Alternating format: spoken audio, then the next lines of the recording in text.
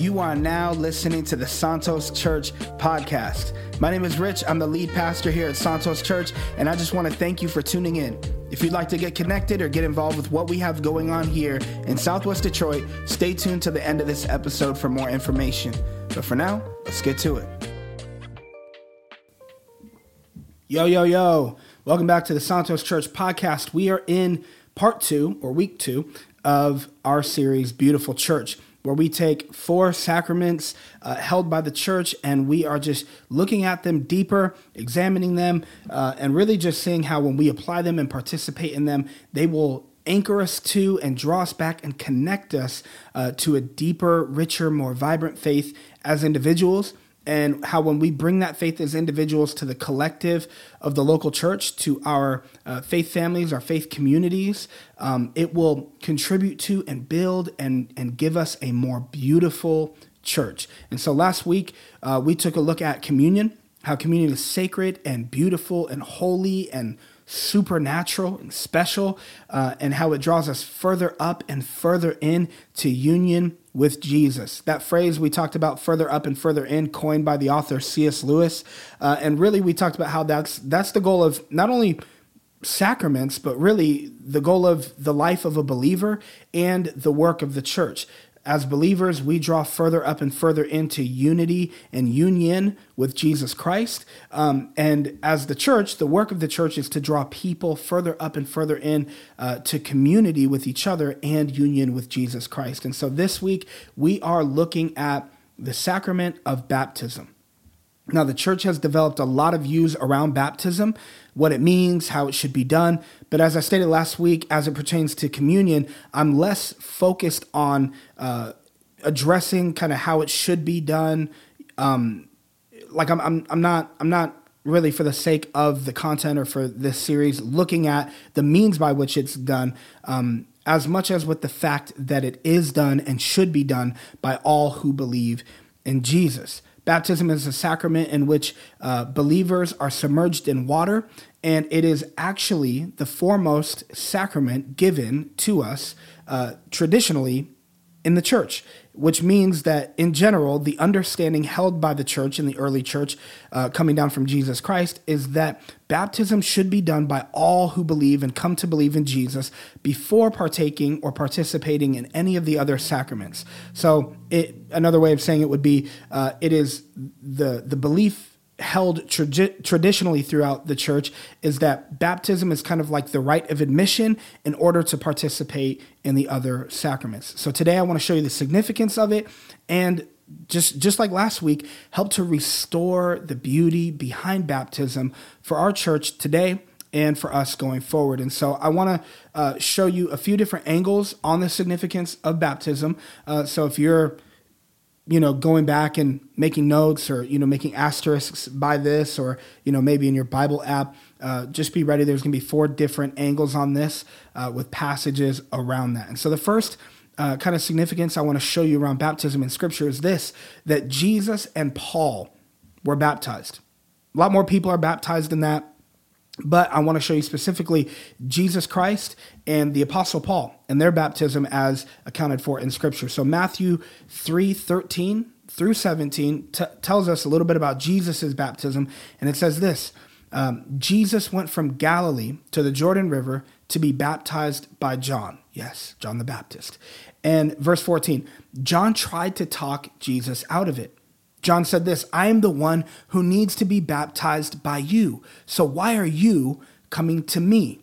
But in verse 15, Jesus said, it should be done, for we must carry out all that God requires. Powerful words right there. So John then agreed to baptize him. After his baptism, Jesus came up out of the water, the heavens were opened, and he saw the Spirit of God descending like a dove and settling upon him. And a voice from heaven said this is my dearly loved Son who brings me great joy. Remarkable moment, super special moment right there. The Trinity is presented to us in that moment, right? And so it's important to highlight that at the baptism of Jesus Christ, you have Jesus Christ in the water, You have the Spirit descending like a dove, right? And then you have the voice of the Father being audibly heard. And so you have Father, Son, and Spirit present at this moment of baptism for Jesus. Let's look at Paul.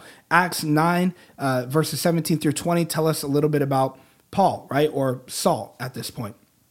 And so Saul had just been walking, the Damascus Road. If you don't know the story, go back and read that powerful account of Paul's conversion, Saul's conversion, right? And so right after this moment, we know that Paul is struck with blindness. God commands him to go find Ananias, so that way Ananias can lay his hands on him and restore his sight. And so this is what we read in that moment. Starting in verse 17, Acts chapter 9, it says this. So Ananias then goes and finds Saul, and he lays his hands on him, and he said this, Brother Saul, the Lord Jesus, who appeared to you on the road, has sent me so that you might regain your sight, and check this out, and be filled with the Holy Spirit. Instantly, something like scales fell from Saul's eyes, and he regained his sight. Now check this out. Then he got up and he was baptized. Afterwards, so after he was baptized, he then ate some food and regained his strength. But it's not done there. Then it says this, he ate some food, regained his strength. Then Saul stayed with the believers in Damascus for a few days, and immediately, italicize that, underline that, whatever you got to do to that, immediately he began preaching about Jesus in the synagogue, saying that Jesus is indeed the Son of God. Again, this is powerful for so many different reasons, right? You have, and I keep alternating between Saul and Paul because one would have been a Jewish contextual like name, right? Saul, and then his Gentile contextual name that he would kind of flip between would have been Saul and Paul, right? So Saul is having this powerful conversion moment. He's struck with blindness, so now he can't move, right? And then you have this guy, Ananias, who has to come pray for him. Ananias is probably like tripping because he's has heard about Saul. When you go back and read a little bit, Ananias is even like reasoning with God, like, yo, God, are you sure, man? Because this Saul dude, he's a bad dude, man. He's hurting believers. I don't know if I should go and talk to him. What if he hurts me, right? But like God reassures him, so Ananias is obedient. He goes and he prays for Saul, even calling him brother, right? First time meeting him, hearing about his bad reputation, calls him brother. Saul explains to him that God appeared to him, sent him there, so that way he might regain his sight and be filled with the Holy Spirit. And this is what I love. Instantly, scales fell from Saul's eyes. He regained his sight. Then he got up and he was baptized. So that shows you right there the immediate kind of chain of events. Ananias prays for him. Saul gets his sight back. And then he gets up and he was baptized. And then he goes and regains his strength. He didn't wait to have a meal. He didn't wait to have ask 100 questions and to kind of reason through this and try to do all these different things. He just knew it was just what he did. He got healed. He got his sight back. That was an experience enough for him to know that he had encountered Jesus. And when he had that encounter with Jesus, his immediate step after being able to see where he was going was to go and to be baptized. Then he regains his strength. And then now that he has this conversion, this experience with Jesus, then he's baptized, gets his strength back a little bit. And then verse 20 says, immediately began preaching about Jesus. So he gets saved, he gets healed of his blindness, right? And that's part of his salvation moment, his conversion. He gets saved in that, he's baptized, he regains his strength a little bit, and then he immediately gets to work. He began preaching about Jesus in the synagogues where they surely would have known him, because if you remember also in scripture, Saul calls himself the Pharisee of all Pharisees. So he was a dude that was known in this Jewish culture, right? And so he goes into these synagogues, these places of Jewish worship, and he goes in now, and instead of being this Jew of all Jews, he goes in and now he's proclaiming that Jesus Christ is the Son of God. Powerful moment. Saved, immediately baptized, gets to work doing what God has called him to do. So right there you have Jesus' baptism, Trinity is present at that moment. Jesus is saying, I'm not exempt from baptism. I need to be baptized too. Then you have Saul's conversion story. He doesn't put off or postpone getting baptized and doesn't do all these different things. He's saved, experiences Jesus, gets baptized, gets to work, right? Another angle I want to show you on this is that Jesus' high call and prioritization of baptism within the Great Commission. You probably know this passage too if you've been around the church at all, but Matthew 28:18-20 says this. This is just before Jesus is ascending back into heaven, right? Until he comes again. And verse 18 says this, Jesus came and told his disciples, I have been given all authority in heaven and on earth. Therefore, go and make disciples of all nations, baptizing them in the name of the Father and the Son and the Holy Spirit. Teach these new disciples to obey all the commands that I've given you, and be sure of this, I am with you always, even to the end of the age. Jesus's Great Commission is what we call this, right? The Great Commission. Jesus says it like this, go and make disciples of all nations, baptize them in the name of the Father, Son, and the Holy Spirit. We're supposed to be getting to work for Jesus with this message now that we have from him, this new life that he's laid out for us and exemplified for us and called us into. Now that we have this and we have this awareness, this new life inside of him, we are to go and invite other people into that. And the mark that they are being invited into that is this, that they are being baptized in the name of the Father and the Son and the Holy Spirit, in Jesus' own words. Another angle I want to show you on this is this, that the early church believed that it was a seal of God upon you, right? A seal within the faith, a covenant, if you will. If you remember in the Old Testament, circumcision, hopefully there's no little listeners around you, but circumcision was a sign of a covenant with God, right? And so now the belief is this, is that baptism is kind of a new form of this circumcision, a new sign of a covenant for believers with God, right? Colossians 2 verses 9-12 says this, For in Christ lives all the fullness of God in a human body. So you also are complete through your union with Christ, further up, further in, who is the head over every ruler and authority. Verse 11, when you came to Christ, you were, and this has quotation marks around it, you were circumcised, but not by a physical procedure. Christ performed a spiritual circumcision, cutting away your sinful nature. For you were buried with Christ when you were baptized. And with him you were raised to new life because you trusted the mighty power of God who raised Christ from the dead. This is Paul talking, by the way, and he's saying this, that this circumcision was the old way, right? He's talking to cultural Jews again, right? Like people within a Jewish context. So he's saying, you know what it means to be circumcised. You know what it means to have this covenant with God. But when you came to Jesus, you didn't have to be recircumcised, or you didn't have to get circumcised in this kind of way to have this covenant. Instead, it wasn't by the cutting of any part of your body, to try to keep it PG, but instead it was spiritual circumcision through the procedure or the practice or the sacrament of baptism. Because in baptism you were buried with Christ. That's Paul's words, verse 12. In baptism you were buried with Christ, and you were raised with him to new life because you trusted the mighty power of God who raised Christ from the dead. So baptism is this like new covenant, right? This new form of covenant where the spiritual reality is that we are buried and raised with Christ. And just as circumcision would have cut away, right? It was a sacrament, like an Old Testament form of a sacrament to show the covenant of cutting away our sinful nature. Well, now we have this spiritual reality that through baptism, there has been a cutting away likewise of our sinful nature.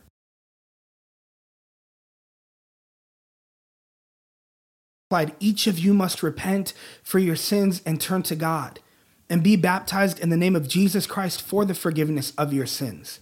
Then you will receive the gift of the Holy Spirit. This promise is to you, to your children, and those far away, all who have been called by the Lord our God. Watch the chain of events right here. Peter laying this invitation to come to faith in Jesus out for them. He says, you must repent of your sins and turn back to God. Be baptized in the name of Jesus for the forgiveness of your sins. Then you will receive the gift of the Holy Spirit. Right? So it's like this process. Turn back to God, right? You've been chasing down all these other things that you prioritize rather than God. You've been running away from God. Turn from running from God, turn back to God, run back to God, be baptized in Jesus Christ for the forgiveness of your sins, Peter says. Then at that point, you will receive the gift of the Holy Spirit. That's powerful. Let's look at what Jesus teaches to Nicodemus in their conversation. John chapter 3, that you should read. I mean, by the way, I'm giving you passages here, but read the entire thing. These are just incredible accounts of just teaching and the movement of the early church right at the beginning.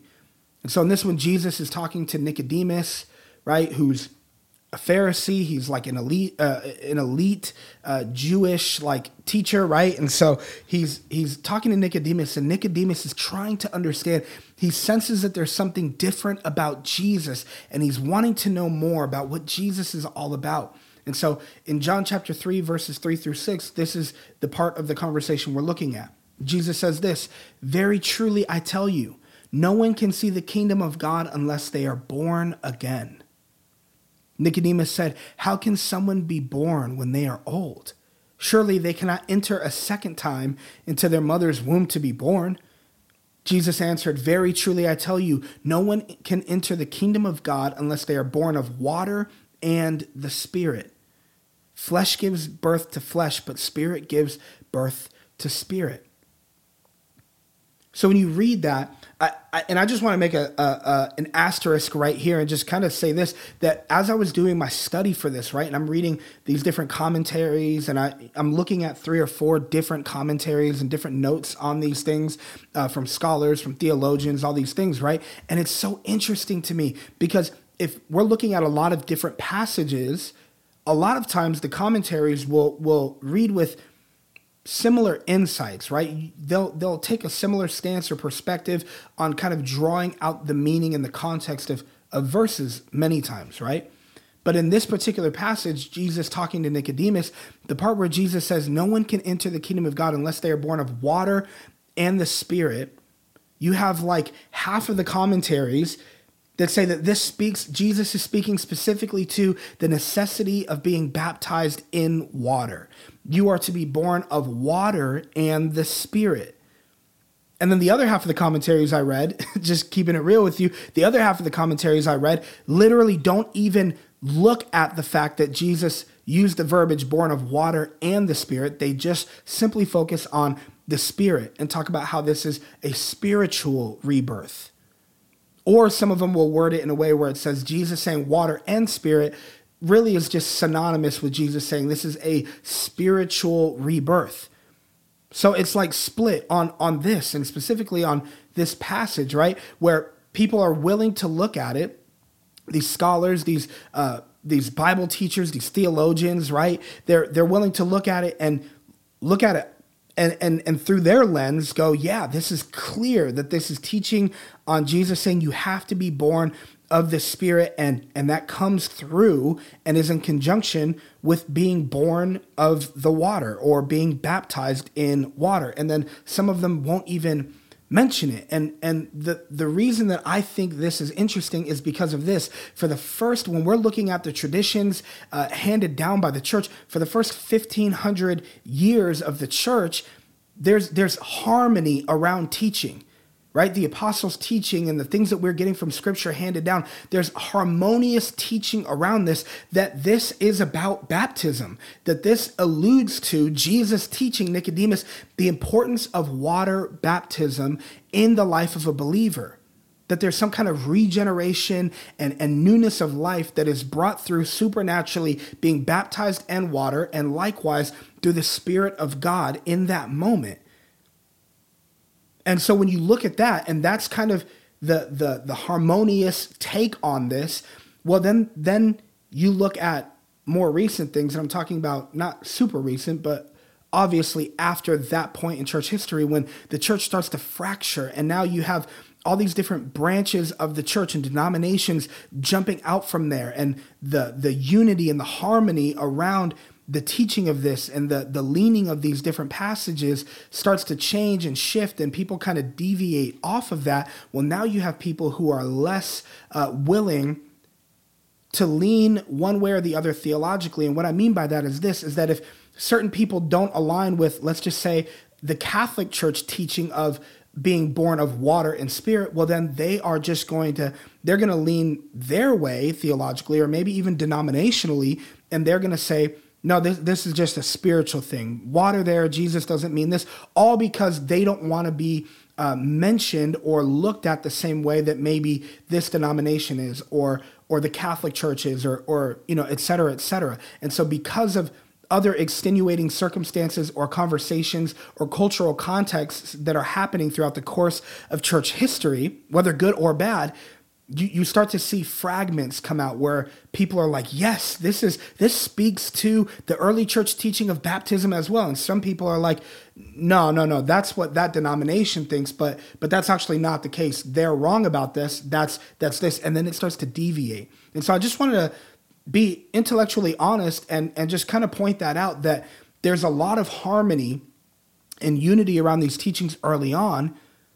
But the later and later and more recent to us that we get throughout church history, it starts to become more and more fragmented. And you can make assumptions or even observations on why that might be. But what I want to do is put that in context with the rest of these passages we just read, what Peter says about the importance of baptism, Paul says about the importance of baptism, what Jesus himself says at the commissioning, right? Like all these different passages, Paul's baptism, Paul teaching the Colossians, what we pointed out, and so many other verses and accounts and scriptures that you can look at for yourself that all pertain to baptism and the sacramental teaching around baptism. And if we look at it, I believe that there is still a general consensus about what is the traditional belief around baptism within the church. And so to echo that as well, I want to also just bring in the voices of the early church and some of the early church fathers. And just, again, for intellectual honesty, we can look at and see how a lot of these guys, they were harmonious around these teachings, but they didn't necessarily agree about every little, T that was crossed and I that was dotted. They had some flexibility in here. They had some nuance here, but generally speaking, this was the apostles' teaching. When the book of Acts says that they committed themselves to the apostles' teaching, this is the apostles' teaching. The apostles' teaching was that this was the belief around baptism. And so I have a few of them here just to kind of point out to you and show you. And so let me just give you the example of some of these early church fathers. You have Clement. Clement taught that baptism was a seal of God on believers. Hermas taught that he called it the process in which we descend into water dead, but then we come out alive. Justin said that it was useful for regeneration, illumination, and remission of sins after confessing our belief in Jesus. Theophilus of Antioch taught that it was useful for remission of sins and rebirth in Christ. St. Ignatius suggested that baptism supplies us with spiritual weapons for spiritual warfare. Irenaeus said that it was the seal of eternal life upon us and is our rebirth in God. Many of the early church fathers taught that it was a spiritual rite that replaced circumcision and served as a doorway to covenant with God and served as the remission of our sins. And the entire early church regarded it as the rite of admission into the church.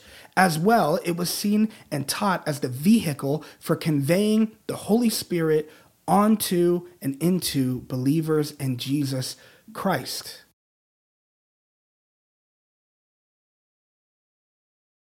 And logic to how this works and why it works this way. I'm not trying to do any of that. All I want to show you is that there is something sacred and holy and beautiful and supernatural about baptism. We can see it in how Jesus taught it and talked about it and prioritized it. We can see it through the same for Paul, through the early church and the early church fathers, the traditions handed down. Jesus commanded it of his followers. Paul did it immediately upon conversion. Jesus did it and the Trinity was present. The disciples implemented it as the first step of action for every new believer all across the book of Acts. The early church believed it was supernatural. The apostolic fathers of the faith handed down our Christian traditions and organized the canon of Scripture, believed this to be supernatural and life-giving, covenant signifying, washing, equipping, and Holy Spirit conveying. That is a big deal. So what I want to instill and give us back, just like last week talking about communion, what I want to give us back when we're talking about baptism is our sense of wonder around it. I don't know how it works, but I don't have to. God does. I know that there is something to it because anyone who professes faith in Jesus and any church who preaches the Bible, believes that Jesus is the way, holds to it as primary in the formation, in the life of every new believer. And it's been so all the way back to Jesus himself. It is special. It is sacred. It is holy. It is beautiful. Through baptism, we believe in ways that I can't fully explain and I may not fully understand. It's supernatural. But we believe that we are drawn into the resurrection life that Jesus makes available to us, and that we are now sons and daughters of God, brothers and sisters with each other, and all who have believed and do believe and will eventually come to believe. In other words, if communion is the sacrament which unites us to Christ, baptism is the sacrament which unites us to Christ and to each other. If you're a believer in Jesus Christ and you have not been baptized, let me just encourage you today, be baptized. There's something special and supernatural about it. And if you go to Santos Church, you call Santos Church your home church, and you haven't been baptized and you hear this and you want to be baptized, you can come to me. You can shoot us a message on the website. You can DM us on social media. You can come right up to me on a Sunday morning and just let us know. We would love to baptize you. But I think the example that we see all throughout Scripture is that baptism is special and it's sacred. And baptism as a sacrament communicates the greater spiritual reality that we are regenerated into new life in Christ, that we are found now in the family of believers with our brothers and sisters in faith throughout time and space, and that we are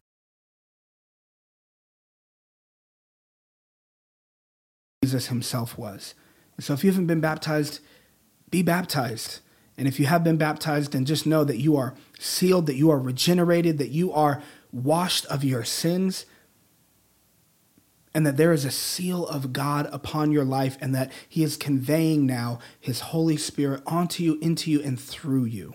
In Jesus' name.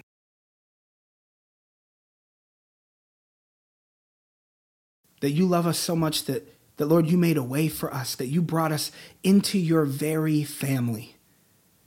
Jesus, we can see how through baptism, through belief in you, through being born again, being born of water, being born of the Spirit, Lord, that we're buried with you, that we are raised to new life, to resurrection life, and we are brought into community with our brothers and sisters in the faith and deeper into community with you, Lord. And we thank you for it. God, thank you that the spiritual reality that you have made accessible to us can now govern every part of us, every part of what we do and how we live, and the reality that we live into now, that we are yours and that we have new life and a new family in your name. Amen. Thanks again for tuning in to the Santos Church podcast. If you'd like more information, you can check us out online at santoschurch.org or connect with us on social media.